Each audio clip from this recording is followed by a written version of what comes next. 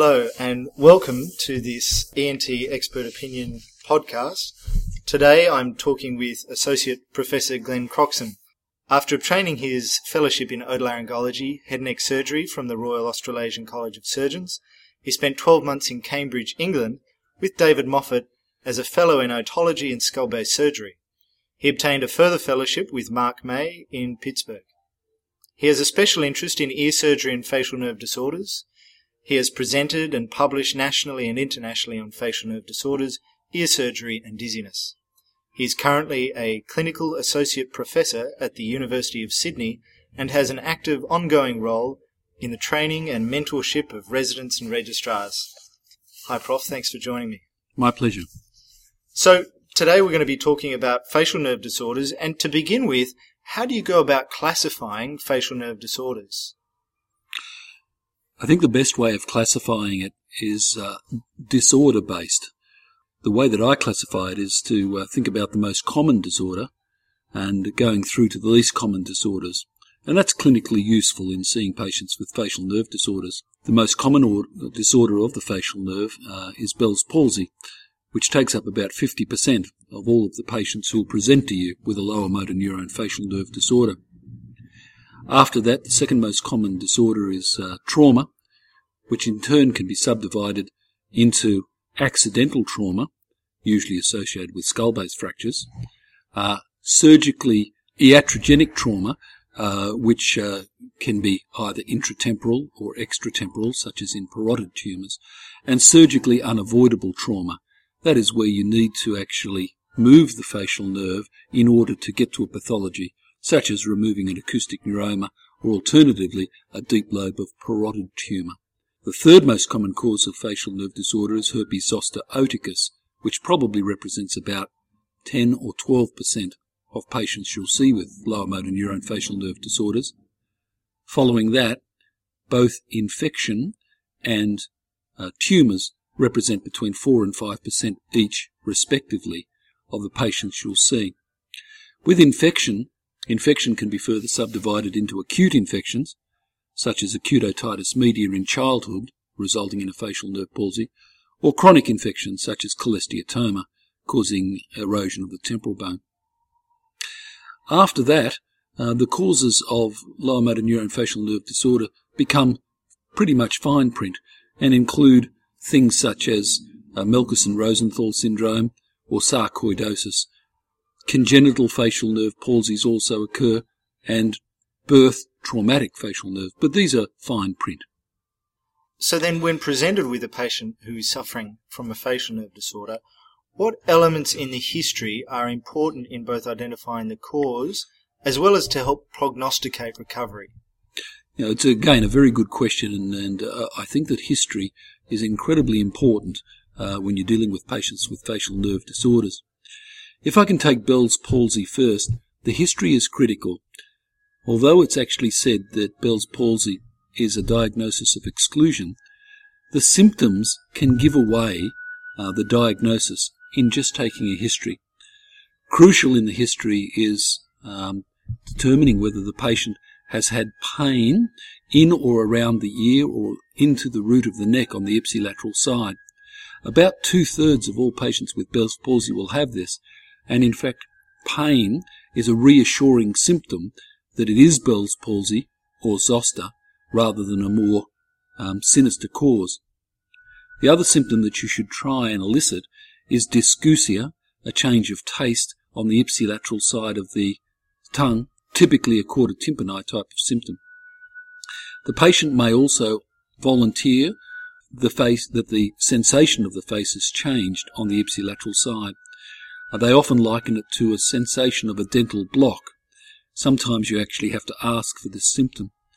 Other symptoms such as hyperacusis are also of interest and of value when trying to make a diagnosis.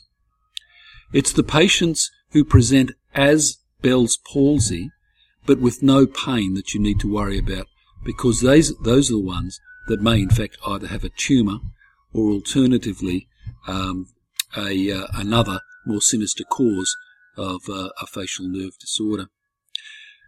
With trauma, again, history is really important. The most common traumatic cause of facial nerve palsy that you'll see are the accidental facial nerve palsies that are associated with skull-base fracture. Now, skull-base fracture, with the history, mainly comes in two different forms.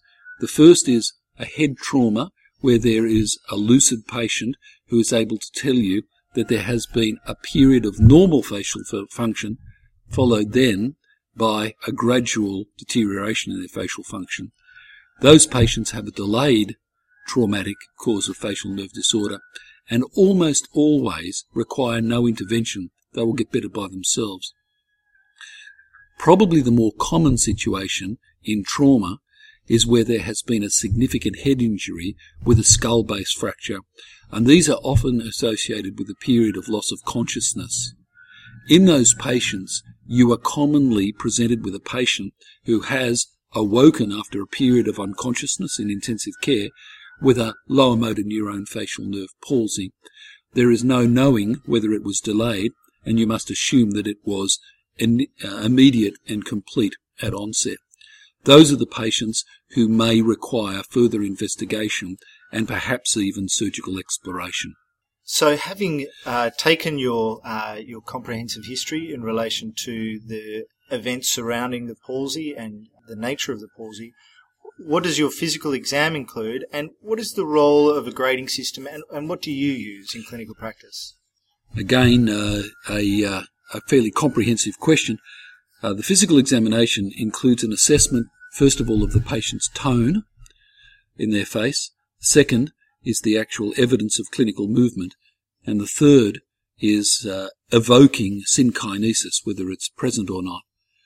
The tone is important and will give you an idea of whether you're dealing with an acute or partially recovered facial nerve disorder. You should be looking for evidence of hypertonia or hypotonia in each of the segments of the face, including the upper third, middle third, and lower third. Regarding movement, each of the individual parts of the face should be examined, including the forehead, the eye, middle third of face, the depressor function of the mouth, and the platysma or cervical branch of the facial nerve. And as far as synkinesis goes, you can evoke this by having the patient pout and looking at their eye, or alternatively asking them to close their eyes and looking at the corner of the mouth. Synkinesis is evidence of abnormal regeneration after significant degeneration and is a sign of partial or incomplete recovery.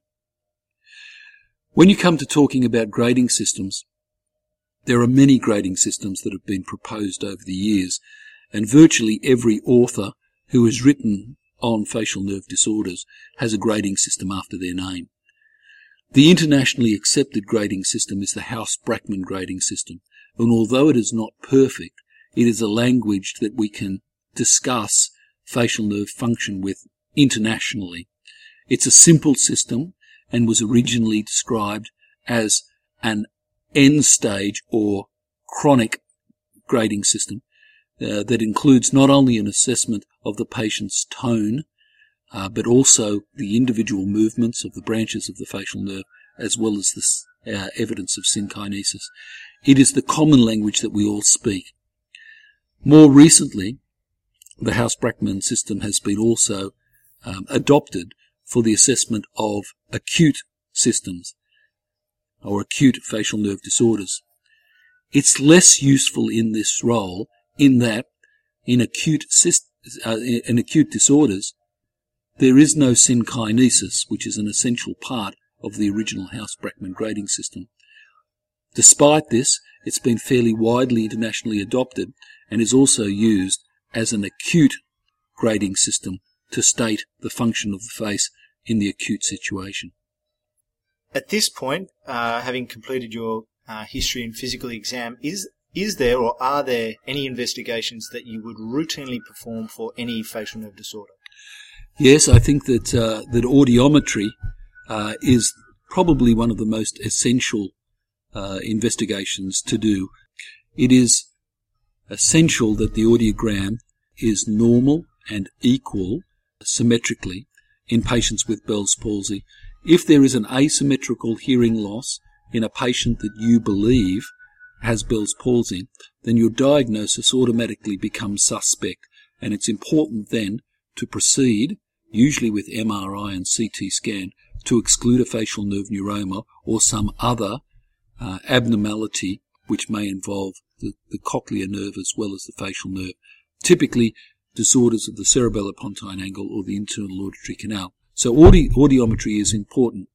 Audiometry obviously is important for traumatic causes of facial nerve disorder as well, because it will tell you about the integrity of the acicular chain, or it may tell you about the integrity of the cochlea and labyrinth if the trauma or fracture has actually involved the inner ear. As such, it is a guiding tool as to whether we investigate or explore the facial nerve. For example, if the facial nerve were to be seriously involved in a fracture and the hearing was normal, we would try and preserve the hearing by exploring the facial nerve through the middle cranial fossa and transmastoid route. If, however, the hearing was lost in association with the fracture, then a translabyrinthine exploration of the facial nerve could be done to explore and to reanimate the facial nerve, in other words, to reconstruct its configuration. Other investigations. What is the role of topognostic testing, for example, Schirmer's testing, acoustic reflex, and so on? The role is largely historic, and nowadays would be unusual in a normal clinical practice to perform topognostic testing. There's a reason for that, Niall, and that is that the common causes of facial nerve disorder, that is Bell's palsy, trauma, and zoster, all affect the facial nerve in a non-discrete way. For example, in Bell's palsy, there is a patchy demyelination of the facial nerve, although it's mainly localized at the meatal foramen. In zoster, once again, it's a patchy demyelination, and in trauma, we now know that comminuted fractures can pick off the individual branches of the facial nerve or the trunk in various positions. Therefore, topognostic testing is of little value and has largely been replaced by high-resolution CT scan and MRI. What about neurophysiological testing? Neurophysiological testing is a more problematic and difficult investigation. The main reason that it's become problematic is mainly because of nomenclature, with ENOG being proffered as the major test for ear, nose and throat surgeons to do in facial nerve disorders. The truth of it is that ENOG is part of a suite of electrophysiological tests that are usually done in any neuromuscular system to try and estimate what the motor unit is doing. That is, whether the brain is in connection with the muscle through a nerve which is or is not functioning. ENOG in connection with or conjunction with EMG, electromyography, done usually with a needle electrode, can be very valuable in understanding what the motor unit action potentials are doing, whether they are preserved, whether they are diminished, or whether they are indeed absent. It's an important test in prognosticating in patients with Bell's palsy. It's an important test in trying to determine whether you're going to surgically intervene in trauma. It's an important test in trying to determine the prognosis for patients with zoster. The problem is that the terminology has been confused, and one should think about electrophysiological tests as part of a suite of investigations which are simply used to test the integrity of the nerve connecting the brain to the muscle. In clinical practice, when do you order it? You order it in a situation where there is no clinically obvious movement in the face. If the patient has got a partial palsy and you can demonstrate function, there is no indication for electrophysiological testing. Electrophysiological testing is most valuable when you can demonstrate the persistence of a stimulatable nerve in the presence of a complete lower motor neurone facial nerve palsy, that will tell you that there is predominantly a neuropraxic or nerve conduction blockage that is going to get better by itself, usually in days to weeks. Whereas complete degeneration, as demonstrated by electrophysiology, will tell you that the patient is going to have a period of complete paralysis, usually weeks to months, followed then by an incomplete regeneration of their facial nerve, complicated by synkinesis. The latter part of this interview, I really just wanted to touch on the top 3 most common conditions and, I guess in a way, try and crystallize how we assess and manage them in clinical practice for those of us out there who see this on occasion. To begin with idiopathic paralysis or Bell's palsy, we've already touched upon the history and the physical exam components. Outside of the audiogram, are there any routine investigations that you would perform? In somebody who I think has Bell's palsy with a supportive history with the elements that we've talked about, and that is pain, dysgeusia, and change of sensation of their face, then after an audiogram has reassured me that there is no abnormality, I would then do no further investigations. I think that performing a CT scan is usually of no value at all, and an MRI scan with contrast, gadolinium, will only show you that there's enhancement in the region of the meatal foramen, and that is going to cause you and the patient concern and will condemn the patient to a second scan some 6 to 12 months later to exclude a facial nerve neuroma. So in patients with Bell's palsy, I go no further than an audiogram. I don't perform any routine bloods. I don't perform a titer looking for herpes zoster or herpes simplex titers, because from a practical point of view it doesn't add anything to the management. As far as treatment for Bell's palsy goes, there is now, I think, good evidence with the Scottish study by Sullivan and the European study more recently, both of which have independently shown that prednisone is of value in the management of this condition. It's widely believed that the inflammatory condition of Bell's palsy lasts for 10 to 14 days. So from the period of time when you see the patient through to historical day 14, I would recommend 1 milligram per kilogram of prednisone, and then stop it abruptly or alternatively taper it down depending on the period of time that you've used it for.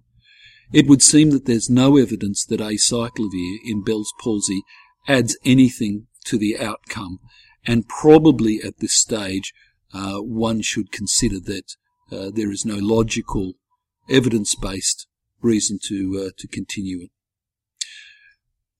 The role of surgery remains controversial, but if you look at the practitioners who are decompressing facial nerves worldwide, there is indeed a very small number. The problem with surgically decompressing patients with Bell's palsy is that it requires a middle cranial fossa operation to approach the labyrinthine portion of the facial nerve. Now, even in expert hands, this is not without complications and is a major surgical intrusion to somebody who at worst is going to get a house grade 3 or 4 recovery, and at best may actually go on to a house grade 1 or 2, independently of how you select the patients you want to operate on. Moving on to trauma, as you've already alluded to, dividing into accidental, iatrogenic and surgically unavoidable, and if we restrict our discussion purely to accidental for the purpose of this discussion, history and exam, again, we've covered. What investigations do you perform on top of what we've discussed? These patients require a clinical assessment of their face. They require a high-resolution CT scan to look at the nature of the fracture and its proximity to the facial nerve. They also require an audiogram, and finally electrophysiological studies.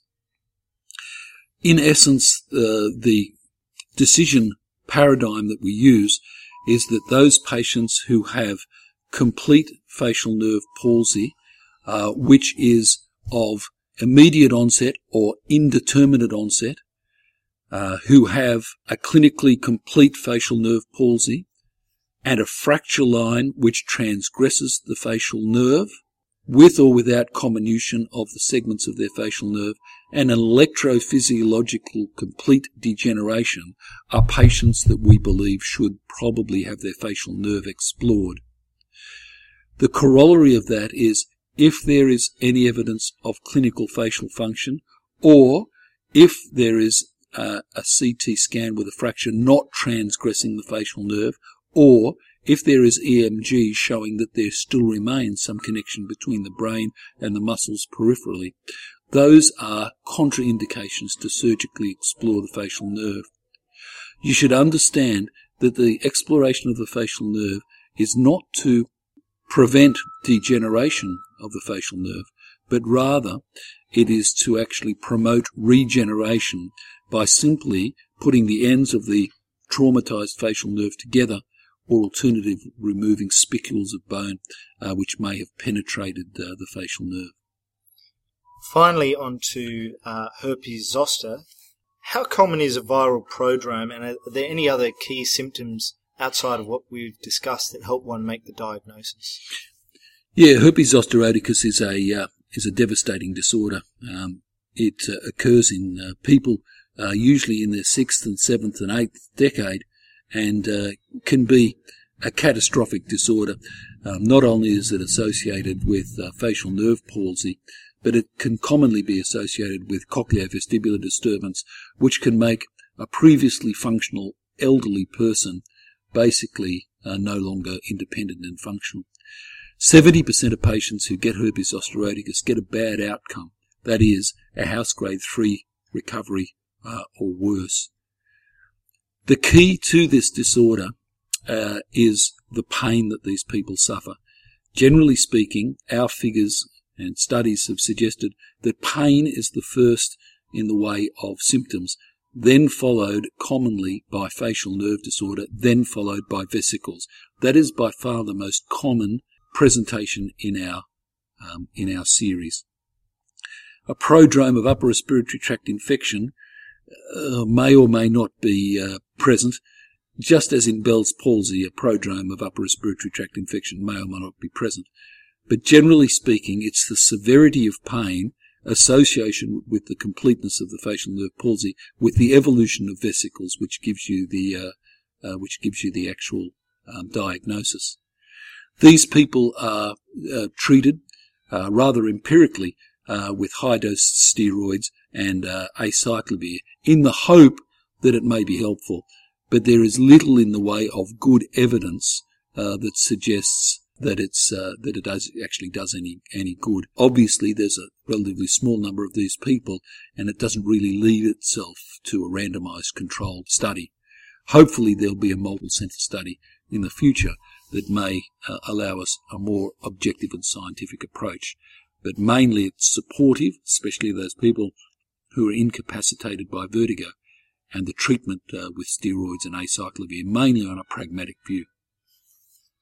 Well, thanks, Prof. It's been a stimulating discussion on facial nerve disorders. The final part of this is the final word. That's an opportunity for you to either mention something we haven't discussed, or put further emphasis on something we have as a key element for someone listening to take away. Yes, I think, Niall, the most important thing is to take a good history, looking for symptoms which would support a diagnosis of Bell's palsy.